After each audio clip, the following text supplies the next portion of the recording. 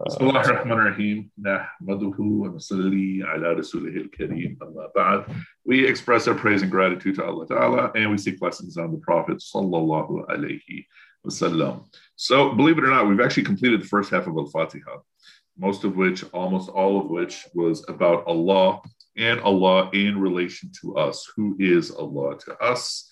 And so we spoke of connecting to Allah by way of his names, by way of hamd of Allah, and there it includes recitation of his names out of praise for him, as well as being in awe of him by way of being in awe of his creation. And so now we're adding the other two aspects, and that is ibadah and isti'an. And so once again, let's see if I get this whiteboard to work. All right, y'all see the whiteboard? Let me know you can see it. Okay, good. So the middle-ish ayah of al-Fatihah says, "You alone we worship,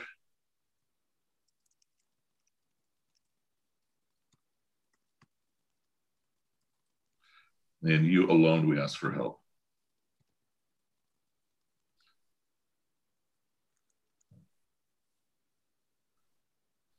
So worship, as you know, is ibadah, and the more literal translation we gave before, which is to give your most extreme love. And so what is the connection between the two?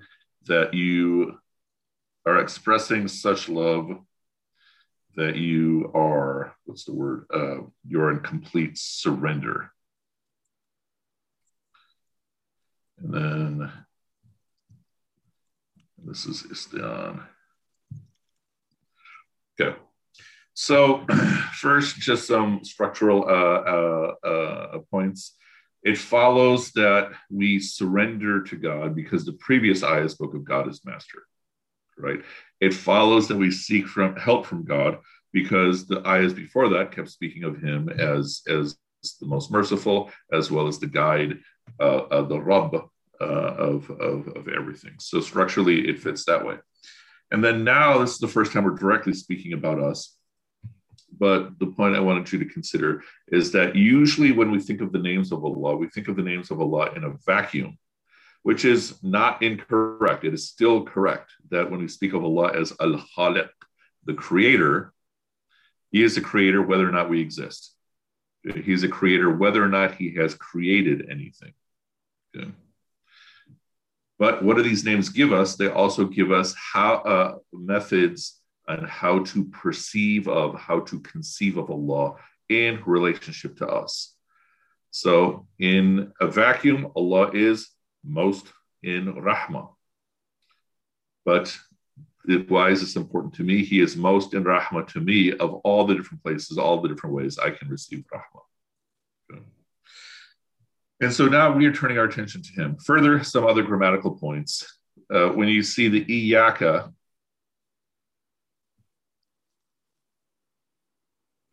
that's essentially you alone. It's exclusivity.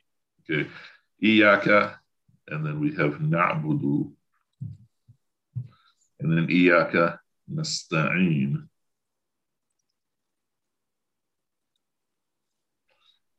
So we have you alone, you alone. And then what this also means is that each half, so this is half number one, half number two, each half has four simultaneous meanings. Okay. You alone do I worship, you alone will I worship. I do not worship anyone else, I will not worship anyone else. All four of those meanings are built in to this first half. And then likewise for the second half, you alone I do ask for help, meaning from you alone I do ask for help. From you alone I will ask for help. I do not ask for help from anyone else. I will not ask for help from anyone else. So the present and the future and the negation of any other possibilities in the present and the future. You alone I do, you alone I will. I will not with anyone else, I do not with anyone else. Yeah. So this is the key way with which to develop your relationship with Allah. Yeah, awesome. Is the point you just made a theological point, or like is this true in Arabic across the board? So this is Arabic grammar. Okay. And then it's you raise a wonderful question, because Arabic grammar will then cause theological will then have theological consequences. Yeah. So I'm just giving you straight Arabic, basic Arabic grammar, because if I just wanted to say, you I worship, or you we worship, we would say na'buduka, and that could be the whole line. Na'buduka wa nasta'inuka. But this is iyaka na'budu. Yeah. And then the na'budu, this imperfect form, is present and future. Right? And so if I only want to make it future, I would say something like iyaka sana'budu. And iyaka sanasta'in, something like that. Yeah. So yeah, this is just a straight up grammatical point that has obvious theological consequences. Any other questions about this screen before we add on to it? Okay. Another point that I want to draw our attention to is we. So in many different philosophies, including economic philosophies and cultural philosophies, you are often either leaning towards being an I or being towards a we. So for example, in some cultures, there isn't much concept of an I, right? And in many of the tribalist outlooks, it's all we. Yeah. And so here, even if I'm alone, I'm saying we, right? You alone, we worship. You alone, we ask for help. And we find this over and over again. We find this over and over again. So the point to consider is that you are always an I who will be facing Allah alone, 100% completely alone on the day of judgment. And you're in this dunya always a we. And so what is the we referring to? It is the ummah.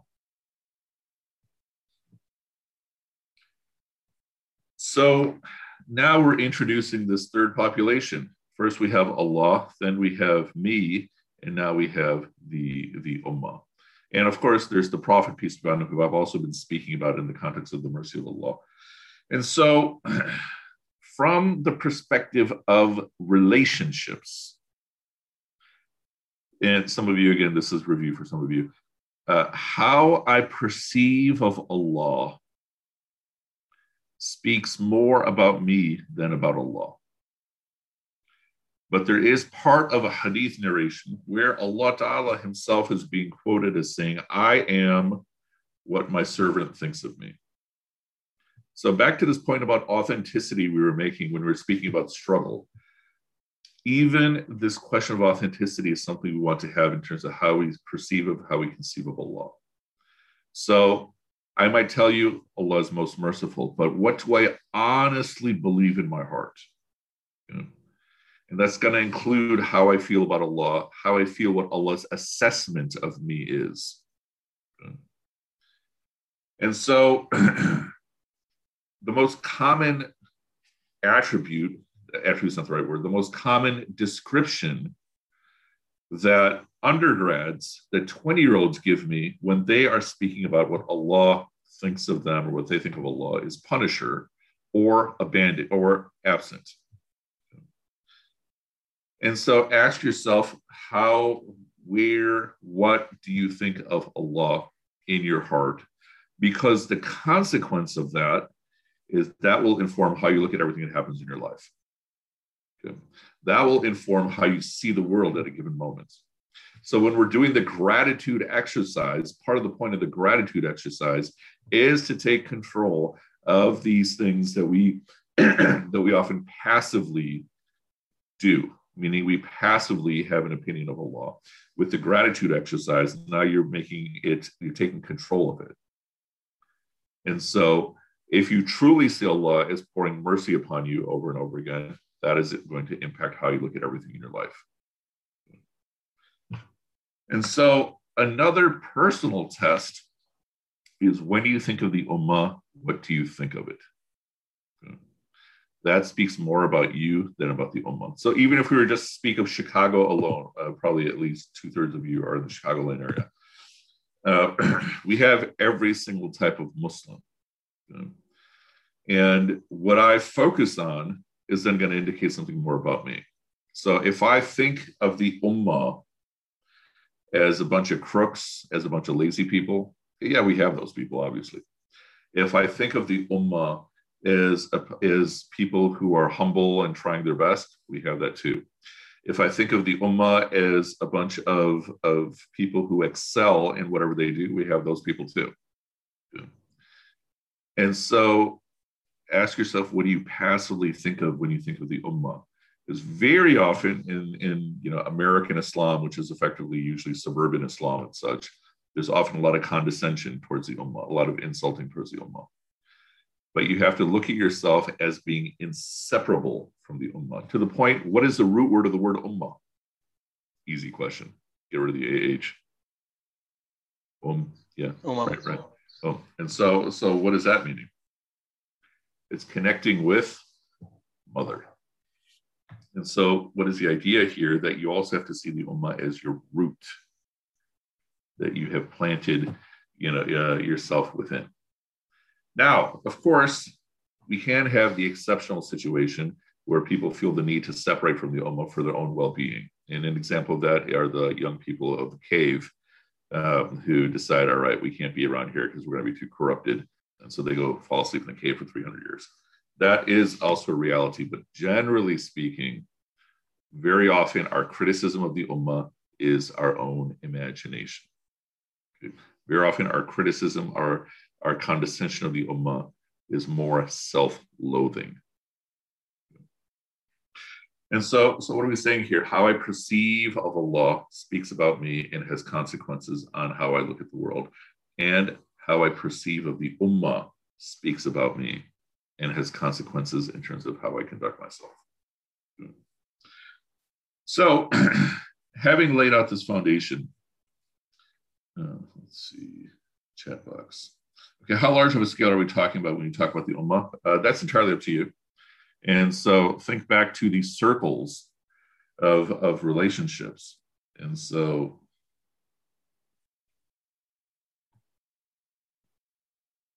somewhere you have to have the Ummah.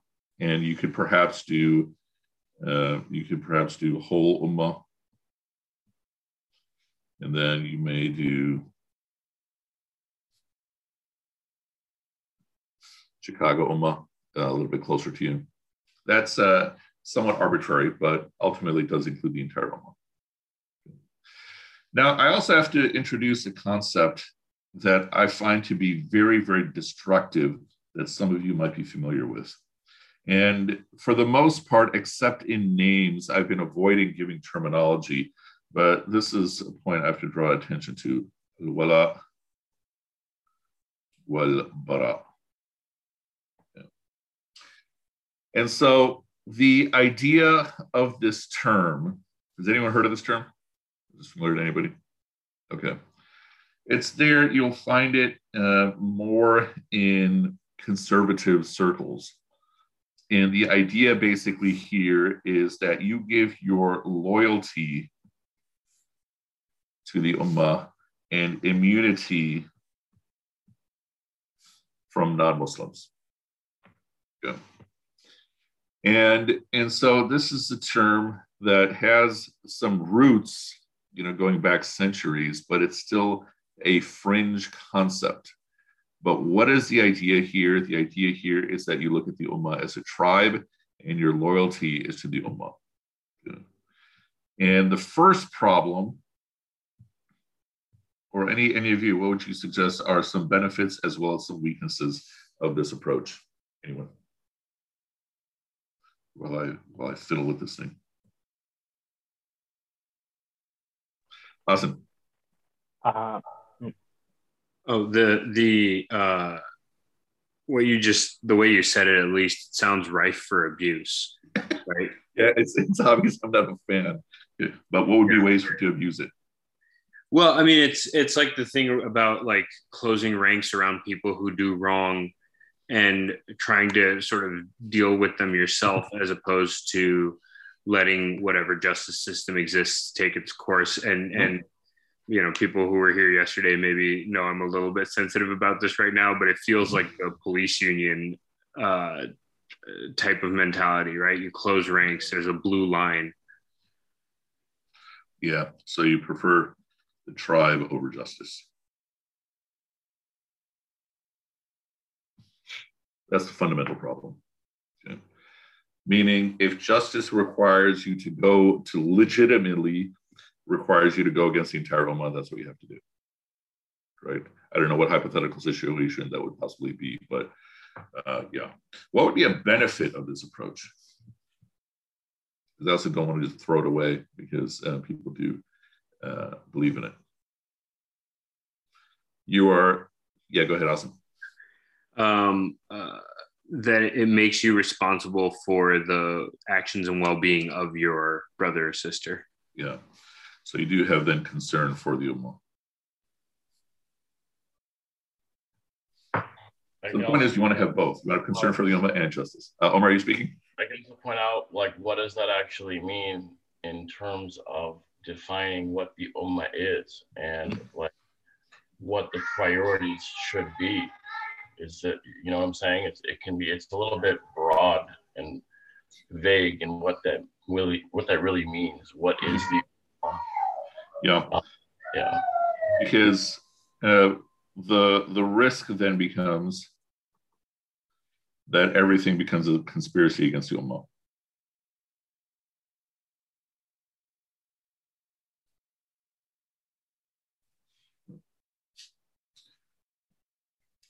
So Mirza is saying, doesn't the Quran specifically say, judge with truth even if against it being your own selves? Absolutely. And they would push back by saying the Quran also says, do not take awliya from the people of the book. And literally that's where this ayah, this term comes from. And so, so the approach becomes which one takes superiority. And I'm of the school that justice takes superiority over tribalism. Okay. Any questions about any of this so far? So now winding down al-Fatihah, we are then asking Allah, we are making a request. Okay. Guide us on the straight path.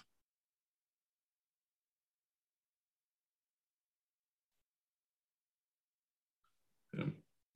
So I mentioned that a primary method with which to have a relationship with Allah is worship. Somebody was just speaking? Yeah, this is Malahat. Yes, sir. I have a question. So what is the definition of just? Is the just is what is Deen describe you are just, or is the law of the land? So that's a fair question. It depends if it's a contradiction. Okay, no, let me take a step back. Very rarely does the law of the land actually focus on justice. The law of the land usually focuses on social order. Okay? And so justice and the law of the land, including often crime and punishment, are often two different things. Okay? So even in Sharia, the goal of Sharia is not here to provide you with justice. The essence of Sharia is to provide you with stability. And so this especially became an issue in the rise of the so-called Arab Spring.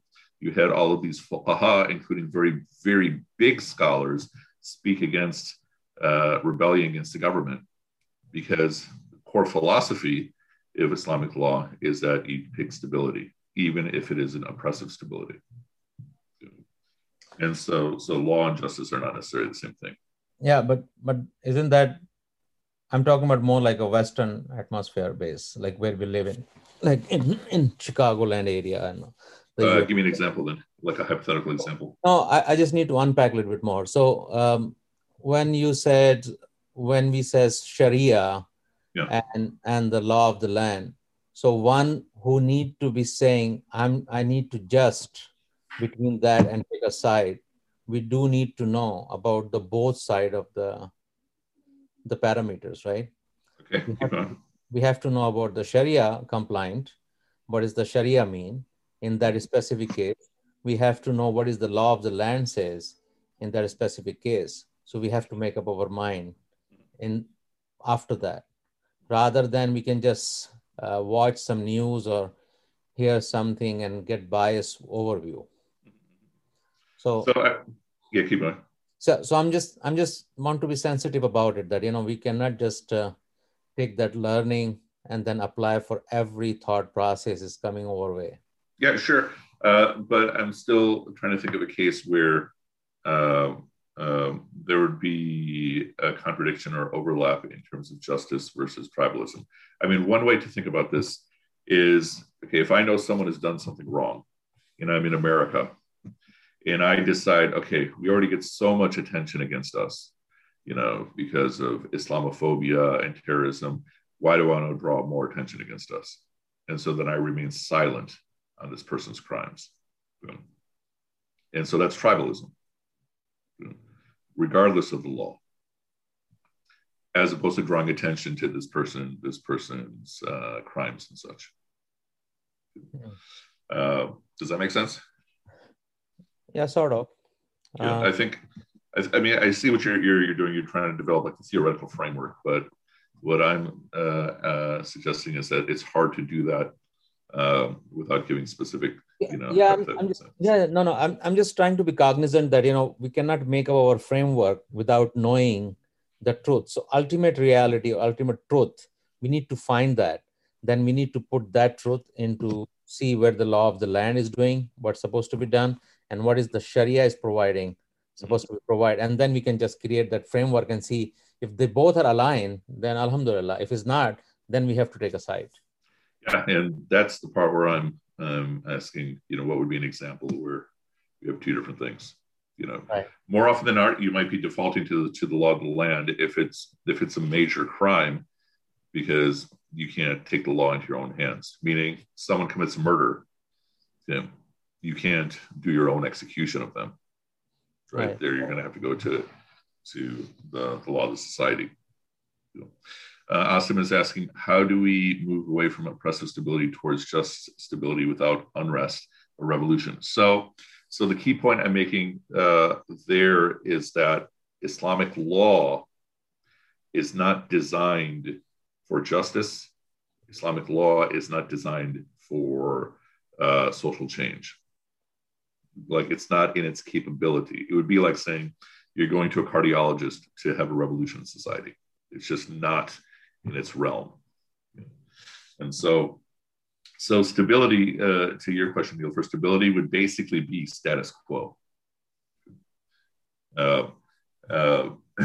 And so Islamic law on the collective will often default towards a status quo, even if it is an oppressive status quo. If the other option is instability in society. And so what that also means is that also often Islamic law will allow things even at the individual level that might be otherwise forbidden. So for the purpose of stability in the population. So example, we had the example yesterday of riba. And so you will find many scholars who are saying, yeah, you can get a mortgage, because the other consequence of not allowing mortgages is a bigger problem. Even though the language against riba is so fierce in the Quran. Okay. So, but again, what is the overall focus we're making here is that your primary methods that you want to aspire to in having a relationship with the law is surrender. So we spoke about love languages. The love language of Allah is found in this hadith where Allah Ta'ala says that I love nothing more than when my servant performs the fard actions, the fara'id. And then the servant gets closer to me by performing the nafil actions. And until I become the eyes with which he sees, the hand with which he strikes, the feet with which he walks, so forth and so on. But a key to reinforcing that is to ask for help. And so I made the point the other day to look at dua as a currency and make it your practice that anytime you hear of or you see anyone in any sort of a struggle, complete stranger or somebody you know very well, make a really fast dua for them. Anything and everything. You see somebody struggling to walk, make a prayer for them. You see someone who's 1,000 years old, make a prayer for them. Anybody in any type of situation, make a quick prayer for them. And it's literally the equivalent of going to a field and planting seeds and forgetting that you've done it. And that is then also reinforcing this notion of we. So especially do it for Muslims, but if you do it 100% for everybody, alhamdulillah, that's even better. Good. Okay. Now, where'd my screen go? So we're saying guide us on the straight path. Asim. So you just said especially do it for Muslims. When in the circles you drew, when you said eventually it's the whole ummah, wouldn't that then include everybody on the planet ultimately? Yeah. I mean, so we would add another ring out here. Humanity. Another ring out here. Life itself. Okay. In terms of the further outer rings. Naturally, there might be some people who get along with their trees better than they get along with their siblings. But as a general principle, if you can, try to default to human beings. Okay. So first, some of the basic questions. When we see the term straight path, what do we infer from this term? One is that there's a destination.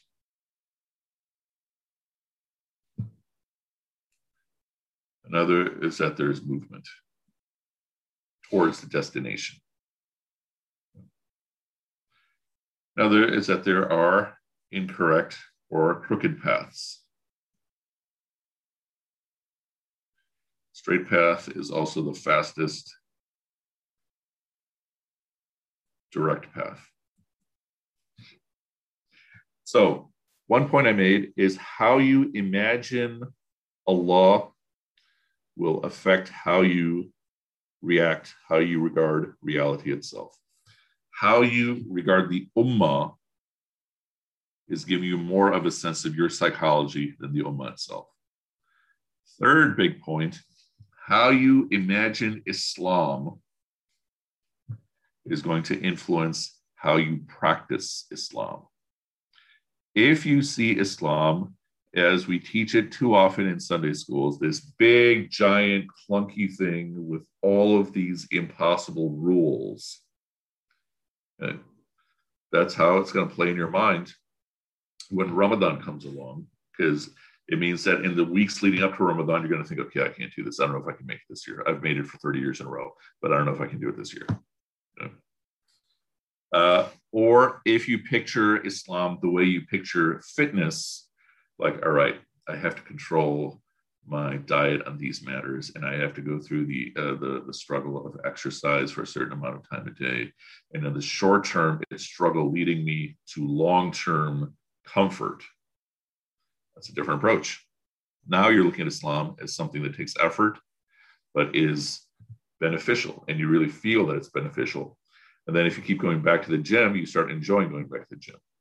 And if you keep eating kashi and cilantro and such, and then you start to actually enjoy all those things, right?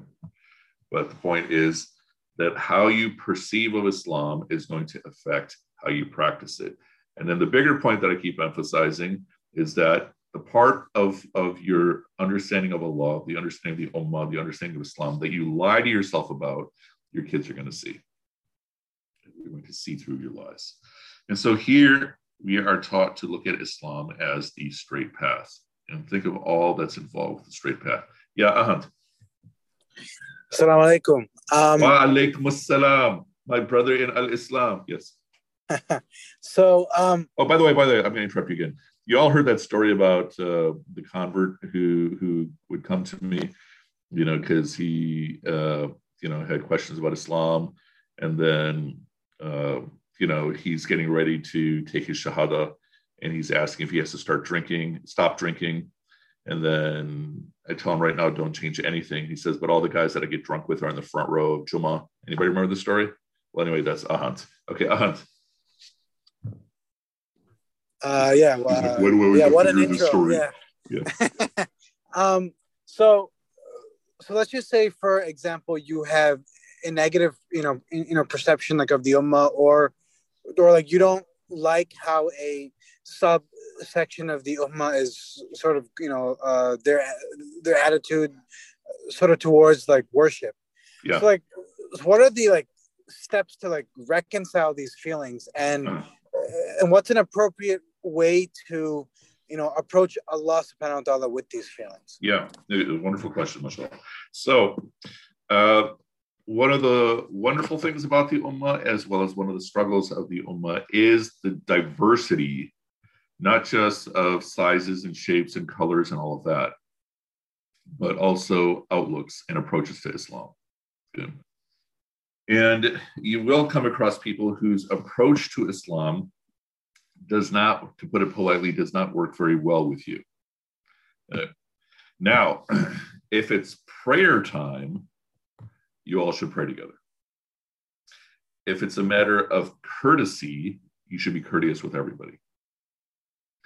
But in the same way that I like hanging out with these friends more than those friends, that's what you do with the ummah itself, right? Meaning, what do you owe the members of the ummah? You owe them courtesy. Okay? And then when it's time to pray, you don't separate yourself. That's the core of it. But yeah, it may be that, okay, when they, or I'll give you real world examples. When the elder relatives on both sides of my family, my mother's side of the family, my father's side of the family, when they all start talking religion, I get out of the room as fast as I possibly can. You know? Because, I mean, they pontificate and I love them and all that stuff, but at some point, they require me to become the arbiter of truth and such. And I want to instead say, you guys are talking about things that I stopped thinking about when I was in 7th grade, right? You know, you're speaking about these big issues and such, right? And so the point is that they're still my relatives, they're still my uncles and aunts. I love them thoroughly, and I visit them, not as much as I should. But the point is that I get my Islamic stimulation from other places. Let me know if this makes sense. Yeah, I mean, you know, it's sort of hard to like, you know, like, for example, like if you see a vast majority of the ummah, you know, like especially, you know, the weather, like it be here in Chicago or during the US, like, you know, broadly, you know, in having like an outlook that you don't vibe with, you know, is it you that's the problem, or, you know, like I feel like I can't like make the connection of how that, you know, like equals to viewing myself, you know, that way. So, okay, so when I'm making a lot of claims about the Ummah in America, I'm totally acknowledging I could be completely wrong. But I also do a lot of research on the Ummah in America, right? Especially the Ummah in Chicago. And so the question would be, what would be an example or even a hypothetical example that the vast majority of the Ummah seems to do that you have a problem with? And this is not something you need to answer right now, but a point to think about, you know, because a lot of times the vast majority of the Ummah might be, the loud people in the MSA. You know, so even if we think of the common campus MSA, usually, no matter where we go, at most it might be 20% of the people who self-identify as Muslim that are in any capacity active with the MSA. And then of those 20%, there's a handful of people that are the loud people that run everything. And either they run it as an ultra conservative place, as an ultra liberal place, et cetera, et cetera. And so the vast majority of the ummah might be the loud people, as opposed to the actual Muslims. I don't know if this helps in terms of your reflection on all this. Umar Ali is making iftari for all of us, or he's making iftari for himself? I think, so for example, if we use Malahat as our example, who's doing a good job of paying attention to everyone else, but not the class material. Okay. For Amir Ali, very cool. I got to admit that, I was watching Omar make his It's so tempting. Omar is doing a great job. Yeah, mashallah. Only when the camera's on, right? Yeah. Okay, so Ahant, what do you think? So I would suggest potentially it might be a statement more about ourselves than about the ummah itself. So do you think that, for example, if you view the ummah as having a certain negative quality, so does that mean you have that negative quality like yourself? The fact that you dislike the quality, shouldn't that mean you think that you're not exhibiting that quality? So we do have a narration attributed to the Prophet, peace be upon him, where he says that believers are mirrors of each other. And then Rumi argues that when you see a flaw in someone else, it's actually in you. So the idea here in psychology would be projection. So the first thing to check when you see something that you think is a flaw in the ummah is to see, is that in you? Sometimes that might even be difficult to see because we don't want to believe that that is in us. But that would be the first place to look, yes. Which then means what? That a treatment for myself is to think better of the ummah as a way to treat my own heart. So how the Amar bil Maruf gonna fit in there? Well, that's about specific actions, Calling to what is right, forbidding what is wrong is if there's actually wrong actions taking place, then you have to speak about it. But even think of whatever the stereotypes are of the ummah, that we're a bunch of patriarchs. I think that's a sign of someone who has no experience in the deep community. I do think there's a serious problem of patriarchy. I do think there's also a serious problem of mediocrity in huge portions of the ummah. Yeah. But the fundamental problem, I would suggest, by and large, is that this is the amount of people in the ummah that are doing the work of the ummah when you need, think of how far my hands can stretch out, when you need that many people to do the work of the ummah. And so even in Chicago, if we look at Islam in Chicago, if we include all the Sunday school teachers and all the people who have any level of activity with the local Islamic Center, I think I'm exaggerating if I say it's 500 people. But let's say, for the sake of argument, let's say it's 2,000 people. Serving a population that is allegedly 400,000 people. The math doesn't work. Meaning the sheer amount of work that needs to be done just in the realm of, for example, education. Only a small amount of people are actually, coming forward and doing the work. And so the point being that in that case, calling to what is right, forbidding what is wrong would be to urge people to get more active in the community. Any thoughts? Any other thoughts? Ahant, Malahat, anyone else? Sorry, I accidentally muted you, Ahant. No, that's great actually, because I think Abdullah or Mahan mentioned the ayah earlier, right? That you can go against yourself, even if it's against yourself, right? That if the judge the truth. So if you can combine with that and what you just said about the moment is the mirror of each other, then the picture is complete. Alhamdulillah. Sure. Okay. We are now at 5:40. And so what was the core of today's class? The core of today's class was really to look at three things. How do you truly perceive of Allah in your heart?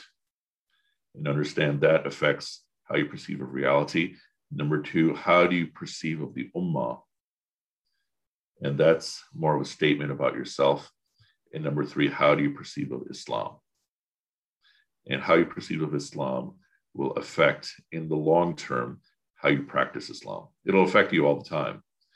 But the point is, look at these three big things. We can add, although we didn't get to it, how you perceive of the Prophet, peace be upon him. In your world, you perceive the Prophet as an unsatisfied Desi uncle, who we can never make happy. And what I've been suggesting over and over again is literally look at the Prophet, peace be upon him, as the ultimate manifestation of the rahmah on my life, your life, which is already saying rahmah is being poured upon me. But the Prophet, peace be upon him, is the high point of that. Okay. If there are no other questions, we will stop right here and continue, inshallah, tomorrow. Subhanakallahumma bihamdika nashhadu an la ilaha illa anta nastaghfiruka wa natubu ilayk. Subhanakallahumma, glory to you, O Allah, wa bihamdika, praise and gratitude are to you. Nashhadu an la ilaha illa anta, we bear witness there is no God but you. Nastaghfiruka, we seek your forgiveness. Wa natubu ilayk, and we turn to you. Okay, may Allah Ta'ala reward you all, inshallah. And I know we're getting to that point about a week into the fasting where now the real you is going to start getting exposed. And that's the funnest time to go to Tarawih, in a non-COVID environment, because that's when all the uncles start yelling at everybody. Okay, in any case, we'll see you all tomorrow. Wassalamu alaikum wa rahmatullah.